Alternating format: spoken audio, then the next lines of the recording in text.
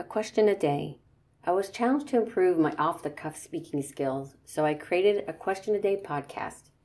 My goal is to answer a single question every day without any preparation, without re-recording until I have the perfect answer.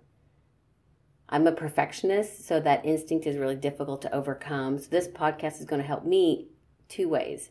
One, help me get over the fear of ad-libbing, and two, hopefully spur you into thinking what your answers to these questions might be.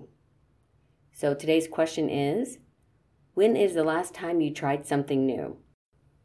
That's a pretty easy one since this podcast is actually trying something new for me. Every year I actually try to do something new, something that scares me just a little bit to make sure that I'm stretching myself.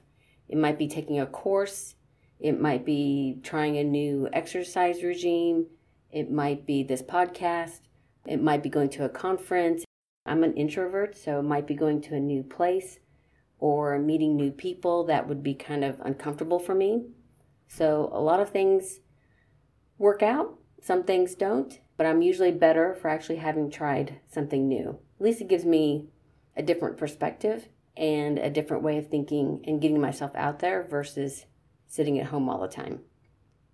So that's today's question. We'll see you tomorrow.